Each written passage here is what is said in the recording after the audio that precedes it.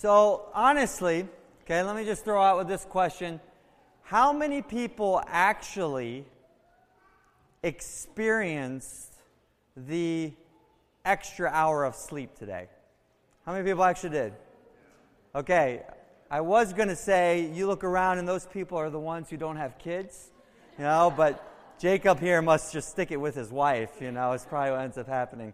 But let me just tell you this, I don't ever expect to actually gain that hour with 3 kids who don't change with the daylight saving time, but I did not expect. So for you guys who are complaining because you have kids like I would, please realize that I had it much worse this morning. So this morning, I'm planning on sleeping as long as I can, and I just came off a night schedule, so I wasn't planning on sleeping long, but at least till about 7. But come around 5:45 out of nowhere, every smoke alarm in my house decides to go off at 5:45. Yeah, it's a little disappointing. Just a little. But, I'm very calm, and I handle these things really well. I saw no smoke, and so I was shut off the breaker. All to come to find out that they do detect carbon monoxide, so maybe that wasn't the smartest idea. So I figured I better call the ambulance or call the fire department. They came out and said, you just need to change your batteries. And by the way, it is annual change your battery in the smoke alarm day. If you guys didn't know that, change your batteries because they will set off your entire system and you'll be disappointed. So anyway, it's been about 9 months since I've preached last year. It's been a while. And so might be off my game a little bit, because, I don't know, it's been 9 months. So we'll end up seeing how this goes. But for those of you who have been praying because you thought I've backslidden, let me kind of give you a little bit of an update of where I've been. Basically, 9 months ago, I took a different job in the oil field. And with the oil field comes, obviously, the schedule that comes with it.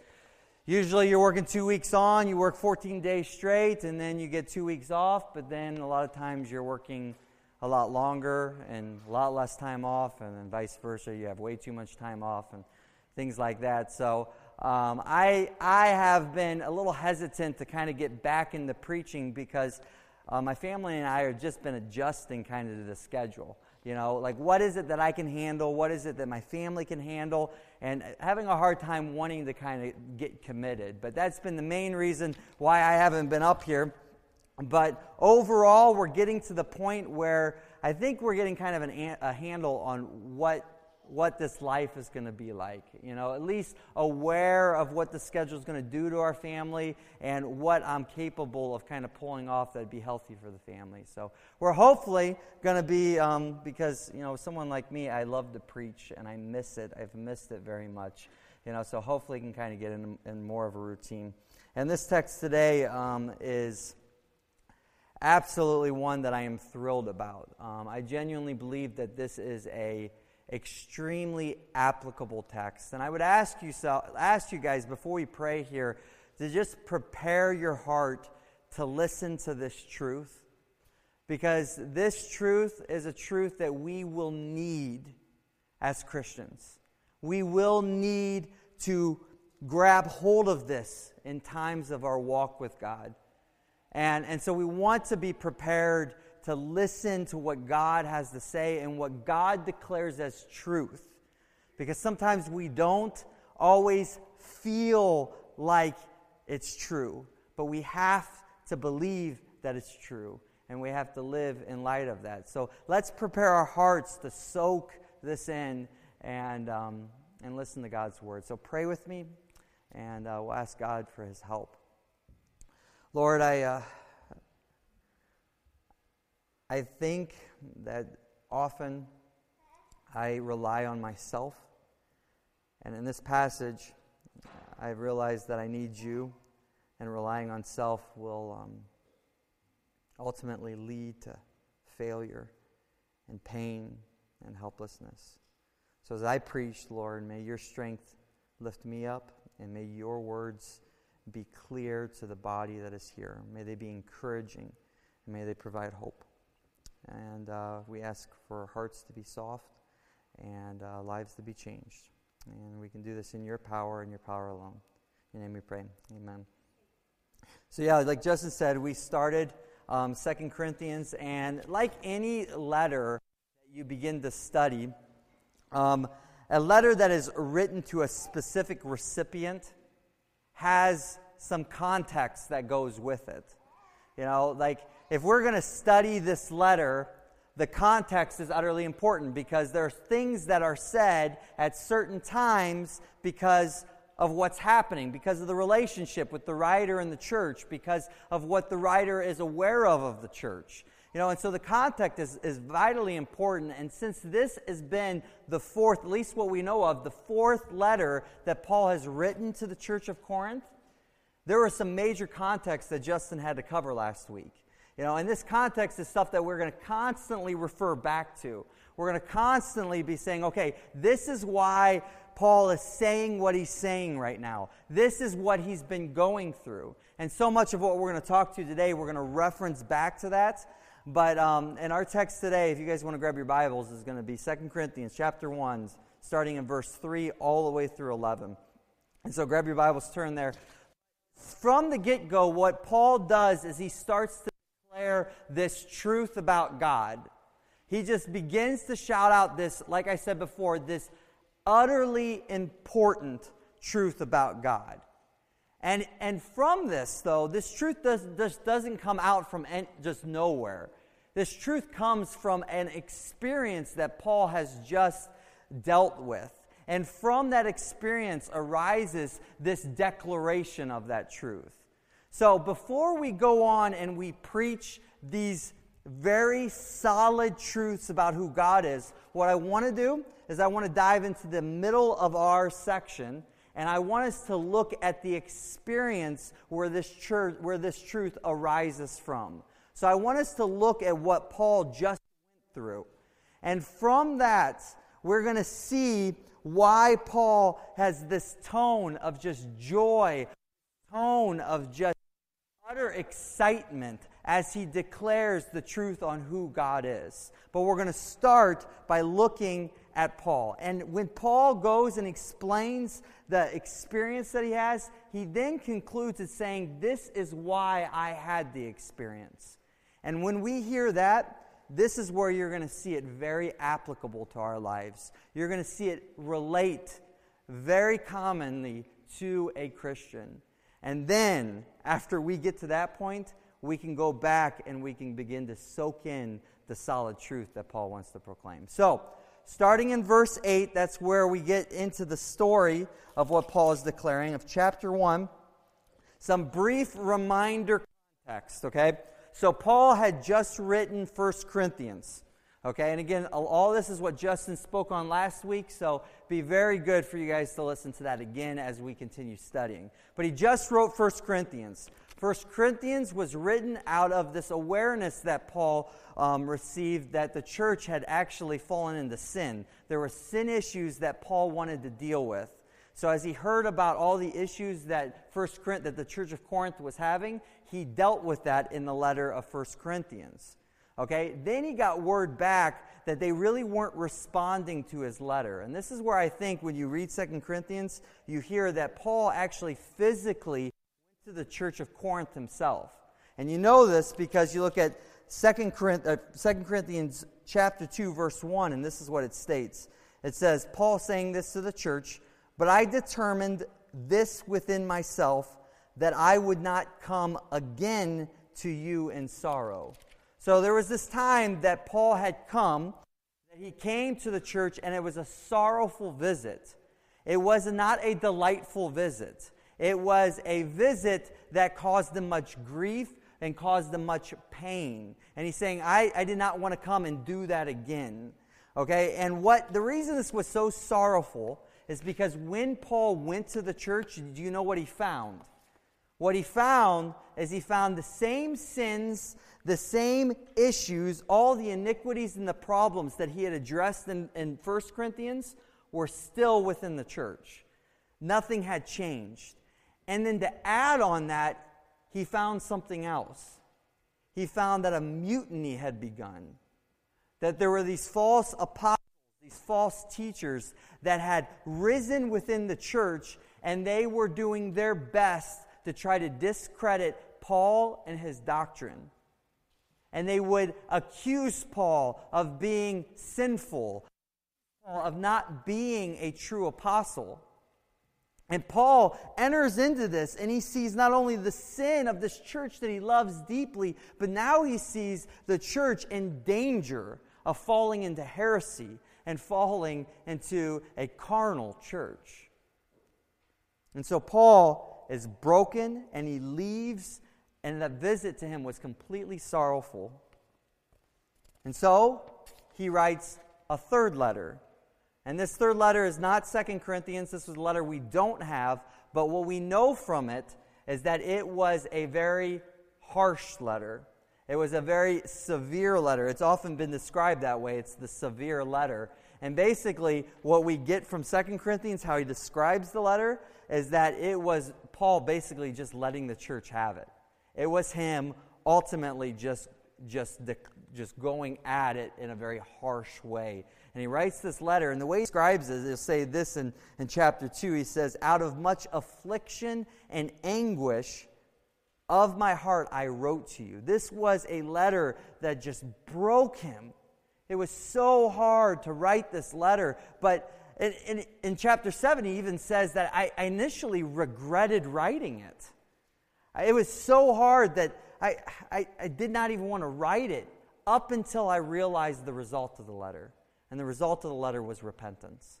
They repented. They came back. And so Paul was like, I am relieved that the letter did that. And from that relief is where we're getting 2 Corinthians. That's the context. So Paul is joyful. Paul is happy. But at the same time is very much aware that those apostles, those false teachers, are still within the church. And their slanderous accusations towards Paul have not stopped.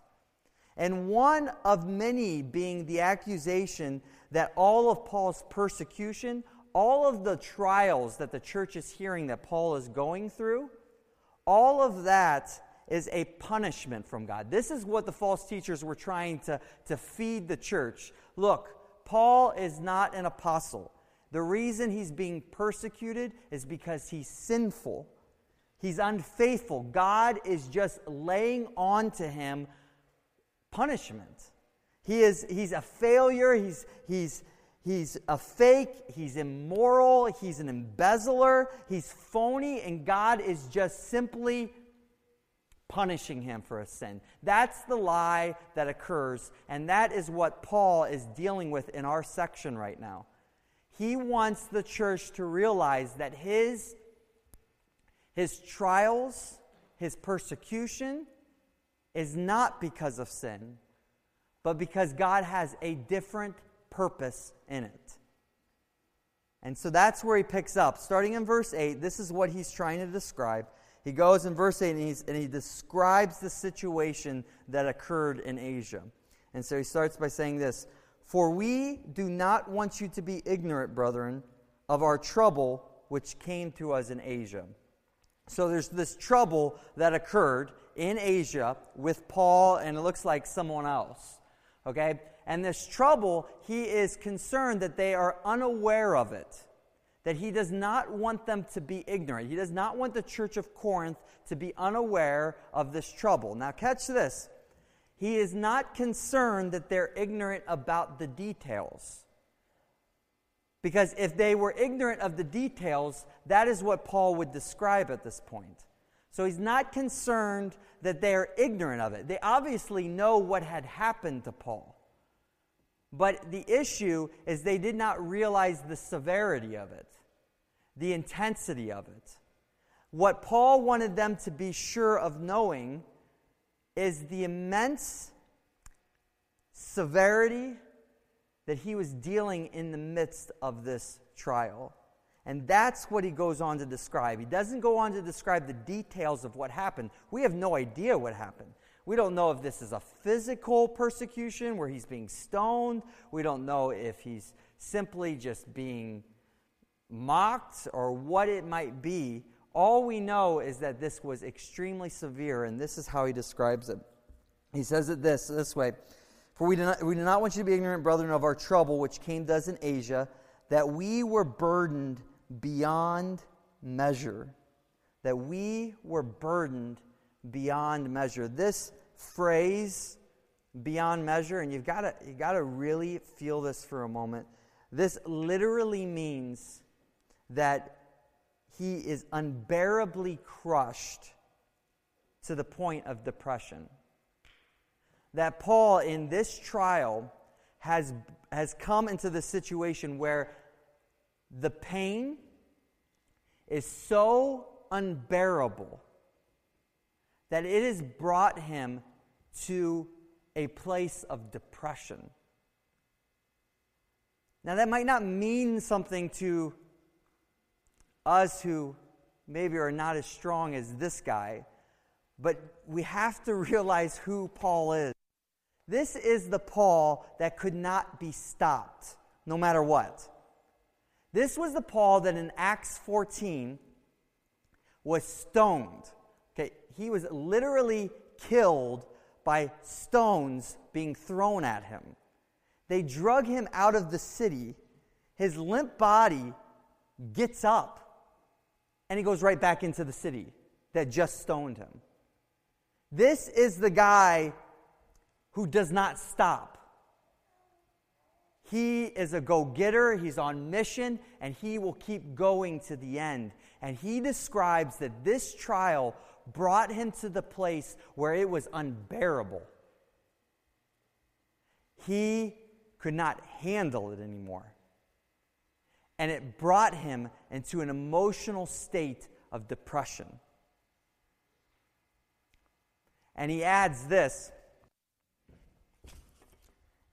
they were burdened beyond measure and above strength. At this point, this trial has left Paul to where he has nothing left. He has no ability to get back up. There is nothing that is going to energize him at this point in his human nature.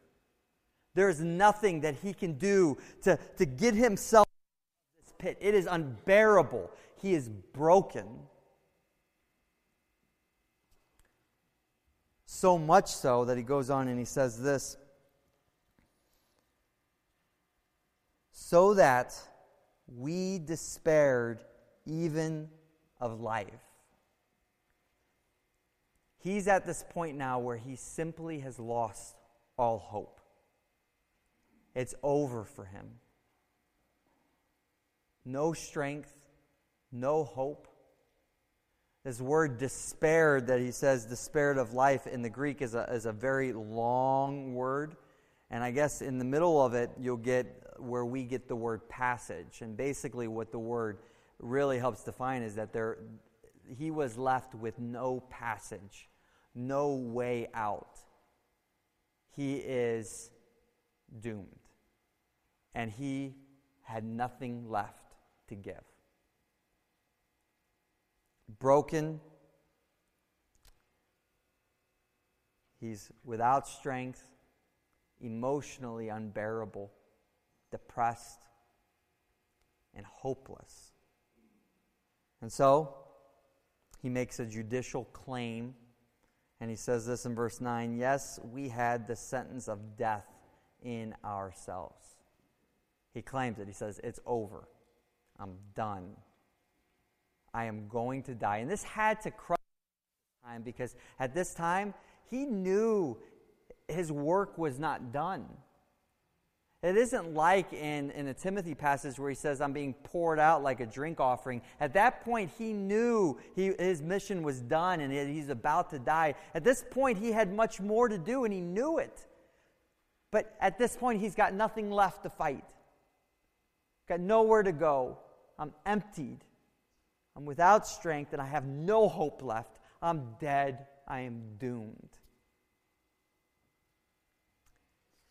And this begs the question, an important question to ask. Why would God bring His child through so much anguish?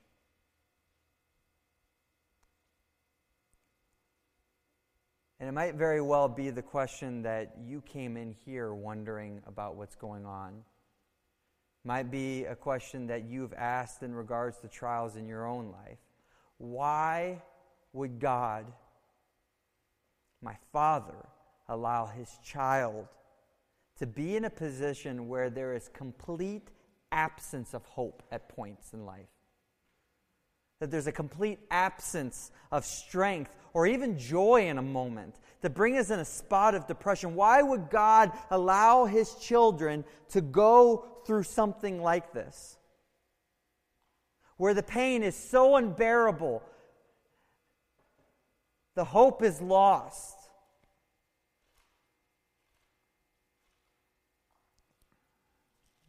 Look at verse 9. Second part of that. Yes, we had the sentence of death in ourselves, that we should not trust in ourselves, but in God who raises the dead. The purpose behind this horrible trial was so that Paul would not rest in his own strength, but in the power of God, the God who raises the dead. That's the purpose. And church, this is so important for us to catch, because throughout Scripture, you will see a very common experience through believers. An experience where the trial, the pain, the ache, the struggle, whatever may be, becomes so unbearable for the Christian. Becomes absolutely overwhelming. That often it leads the people to ask, God, where are you? Throughout the Psalms, you hear this cry, God, where are you? I feel like I'm on my own. I've got nothing left. I've got no way of getting back up. I'm stuck. I can't begin the amount of times that I, in my walk with God, I have prayed and I've said, Lord, I know what's true. I mean, I genuinely believe that you are a loving God.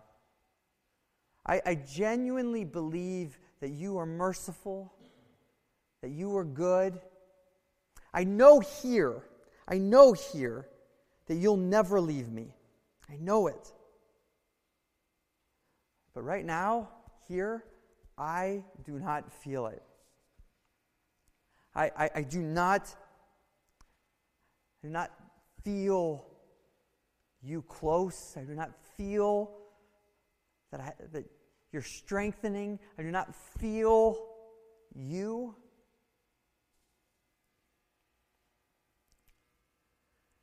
And I don't know, I mean, some of us might have walked here in this room at the point in which we're saying, if God does not show up at this point, I'm in big trouble. I really need God to show up. I've got nothing left. I've got no strength left. It's unbearable. Whether it's the temptation that you've been fighting for so long, and you've been warring with your flesh, and you've gotten to the point where you can't handle it anymore. It's such a hardship. You're about to break down, and you're about to give up, and you don't know what to do. Or maybe it's the experience that you had years back that the memories just keep coming back and they keep haunting you, and it's an ache that is unbearable, that you're at the point where strength is lost. It's family is crushing your heart. Your children are wandering and you're broken. And you're like, Lord, I don't know how I can keep going. This is killing me.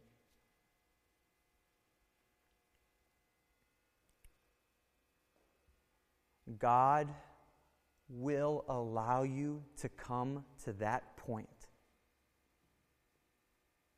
so that you can learn to rest in the God who raises the dead. That trial is meant to bring you to a spot where humanly there is nothing left you can do.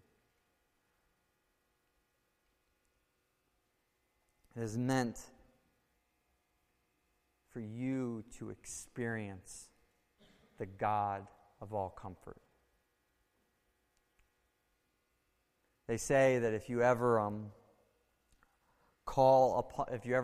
you've ever been called on to rescue someone who is drowning, that if you actually would be thoughtful about it, the time that you would actually go to save them is when they actually fall in for the final time. Because if you try to go and rescue them when they are humanly fighting to stay alive, the potential is for you to die, you to be drowned. Sometimes it takes that person to finally just give up and rest for that person to actually be saved, to experience what God really wants you to experience. So that's the reason. That's the reason why we go through trials. The question is, when we're in that spot, what do we do? How do we handle that? I mean, what do you do when your mind is there but your heart isn't? I mean, what do you do when there's that gap between the two? Where you say, I know the truth, but man, I don't know how to experience the comfort of God. I don't know how to rest in that. And throughout Scripture, and going back to the Psalms, you'll see this very common phrase, and it's this phrase, wait on the Lord. A call that is not an easy call. If you remember in Psalms chapter 42, the psalmist kind of is going through something that's very similar, and he's dealing with this gap between his head. He initially comes out and he says, I know I need God. I long for God. I know I need Him. But then he says, and he's talking to himself, and he says, but why are you so downcast, my soul? Why are you so quiet? Why are you so dead? Where is the life? Where is the strength? Where's the hope? You know that God loves you. Why are you so downcast? And you know what he preaches to himself? He goes and he preaches this message. And he says to himself, wait or hope in God. Hope in God. That is the message that he preaches to himself over and over again in the midst of this gap and wondering and the lack of strength. It's this message to rest in God, to wait on God. Why? Look at 1 Corinthians verse 3 now. Chapter 1, verse 3. Blessed be the God and Father of our Lord Jesus Christ, the Father of mercies and the God of all comfort. You rest in this God. You wait on this God because this God is the God of all comfort. He is the source of all comfort. Outside of Him, there is no real comfort. But you can wait on Him because from Him you will receive the comfort that you need. And this word comfort is not the way that we normally would use it. You see, we think of comfort as being in Hawaii in a hammock by the beach with no worries at all. That's comfort to us. But that's not what he's declaring here. This is not a synonym for ease. It's not a synonym for softness. It's a synonym for courage, for bravery. It's a synonym for strength. Paul is not saying that in my trial, God gave me a cushy life, that everything was easy at that point. What Paul is saying, that through that trial, when I was without strength, God came in and He gave me strength. He gave me courage. He gave me boldness to go on. And often, we have a tendency to seek comfort in places that really will not provide what we need. Often it's the drink when things are hard and we can't bear it anymore. Sometimes it's easier to just take some alcohol. Sometimes it's in buying things. That new toy, if I just get this, I can be entertained for a little bit. Sometimes it's in companionship. But in the end, the only pure strength that we can get in the midst of our trials none of that will satisfy. The only is in God Himself, the God of comfort. So how do we wait on the Lord? How do we rest in the Lord? You position yourself under the waterfall of grace. And you wait as you walk in obedience. You rest. Because those who wait on the Lord, He shall renew their strength. They shall mount up with wings like eagles. They shall run and not be weary. And they shall walk and not faint. God may bring us to these trials so that we can experience what receiving comfort from God is really like. Some of us, as I speak, have been through that trial and have actually experienced that comfort. And you know exactly what I'm talking about. You know exactly what it feels like to be strengthened by God when there is nothing left that you had. And to realize this is what Paul goes on to say, is that that's not the end. To be comforted by God is not the end. But there's a purpose behind that. And look what he goes on in verse 4. He says, who comforts us in all our tribulation, that we may be able to comfort those who are in trouble with the comfort with which we ourselves are comforted by God. The reason we are comforted is so that we, in return, can lead people to that comfort. Lead the people that are aching in this room. Guys, there are people around us that are at that very point where they're ready to give up. And those who have been strengthened by God, you're called to go and help lead those people to the God of all comfort. You who are spiritual, go and restore your brothers, what Paul says in Galatians. You who have been through it, go and lead these people through comfort. We need those who have experienced it to be in the lives of those who are struggling. Finally, we'll close with this last thing that Paul says that I think is absolutely amazing.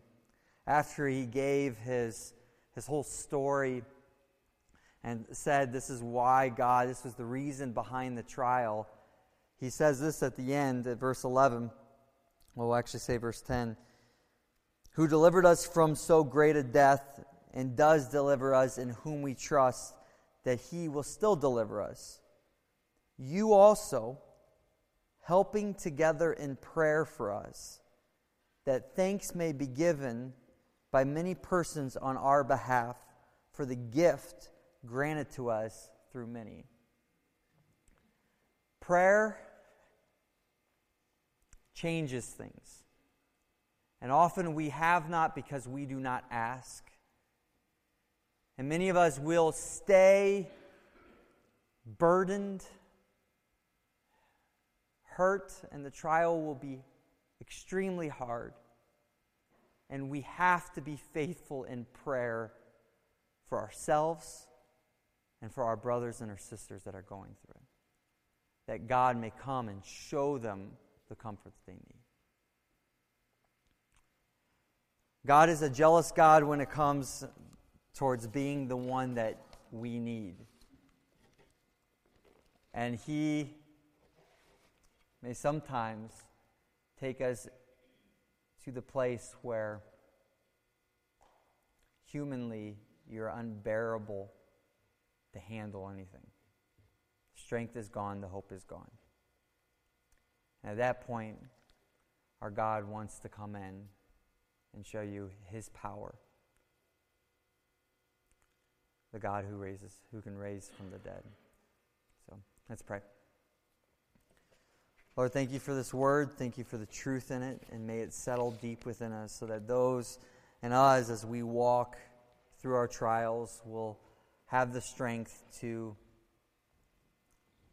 continue this walk. The strength that comes from you and the strength that is everlasting.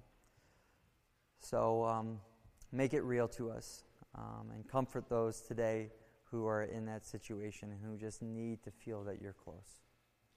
I ask this in your name. Amen.